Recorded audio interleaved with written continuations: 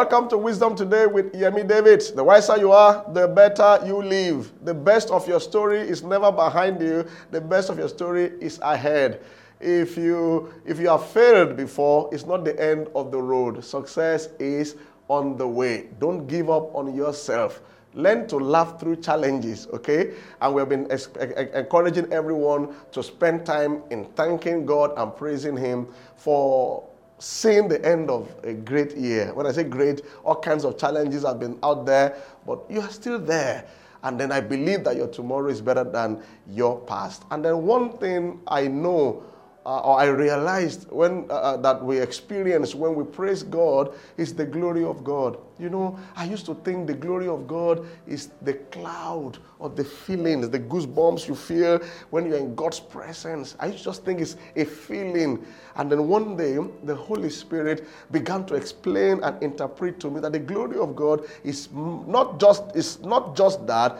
I mean, it's much more than that. Yes, when the glory of God manifests in a life, manifest in a place, in a meeting, you can feel it, you can see it at times, but there are practical outworkings of the glory of God in our lives. Remember in the book of Matthew chapter 6, when Jesus was describing Solomon, he said that Solomon in all his glory was not arrayed like even the lilies of the valley.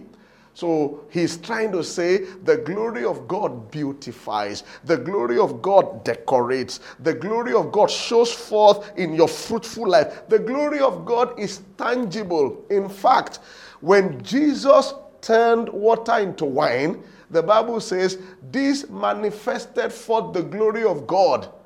So the turning of water to wine in Cana of Galilee was the manifestation of His glory. That means when God's glory manifests in your life will be sweeter than before. So I pray, I declare that 2021, 2022, or the remaining days of this year will be sweeter than the beginning days in the name of Jesus Christ. The glory of God is tangible. The glory of God beautifies. The glory of God creates dramatic turnaround.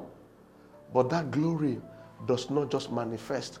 One major tool or key to releasing the glory of God, the presence of God, is praise and worship. Practicing the presence of God, tarrying in His presence, extensive time of worship, not just 3 minutes of praise, no, 30 minutes of praise, 1 hour of praise. You slot in a CD or you have some downloads on your device and you are worshiping and you are lost in His presence. And the glory of God is released on your destiny. It affects your finance, it affects your health, it affects your mood, it affects your entire life. You must desire that glory. That glory beautifies. That glory covers your nakedness. That glory causes dramatic turnaround. I saw something in John 11, verse 30.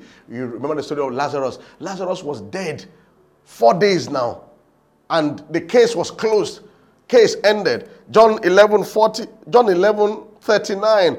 So Jesus now told them, "Take ye away the stone." Martha, the sister of him that was dead, said unto him, "Lord, by this time he stinketh." That's the truth. 4 days dead. It's stinking. It's smelling. It's closed. Okay? He said, "By this time he stinketh, for he had been dead 4 days." Now look at verse 40. Jesus said unto her, "Said I not unto you that if you would believe, you will see the glory of God?" Then they took away the stone from the place where the dead was laid, and Jesus lifted up his eyes and said, "Father, I thank thee that you have heard me." So thanksgiving and praises releases the glory. They were saying the case is stinking. The matter is closed and dead. And Jesus Christ said, "I said if you believe, you will see the glory of God." And then when they took away the stone from the place, Jesus started with thanksgiving. He said, "Father, I thank thee that you have heard me. And I knew that thou hearest me always. But because of the people we stand by, I said it, that they may believe that you have sent me." And when he has thus spoken, he cried with a loud voice, "Lazarus, come forth." And he that was dead came forth, bound hand and foot with grave clothes, and his face was bound about with a napkin. Jesus said unto them, loose him and let him go. Okay? So here is the system. No matter how stinking the case is, no matter how horrible the case is, praise the Almighty, the Jehovah Shammah, the very present help in time of trouble, the Jehovah Rapha, our healer. You praise him, you thank him, and as you are doing that, the presence of God comes upon you. You are inspired to make declarations.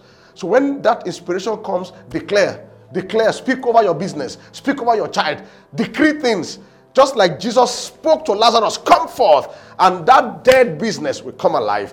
That stinking situation will become a sterling situation. That smelly state of things will become a national testimony in the name of Jesus Christ. Oh, I pray that the glory of God is released over your homes where you are. The glory of God is released over your family, over your health, over your businesses in the name of Jesus Christ. And people will see the physical effect of it, the beautification of your destiny, even as you give to praise and thanksgiving in the name of Jesus. I pray that your day will be truly beautiful. I pray that God's presence will go with you as you take public transport or you drive your vehicle, as you navigate through the city or wherever, or as you travel, the presence of God goes with you. The plane you are getting into will not crash. The vehicle will not tumble. Rather, this presence of God that you are carrying will draw favor, activate favor, unusual favor in the name of Jesus Christ. Every day, in every way, you're getting better and better. The wiser you are, the better you live. See you this same time tomorrow. God bless you.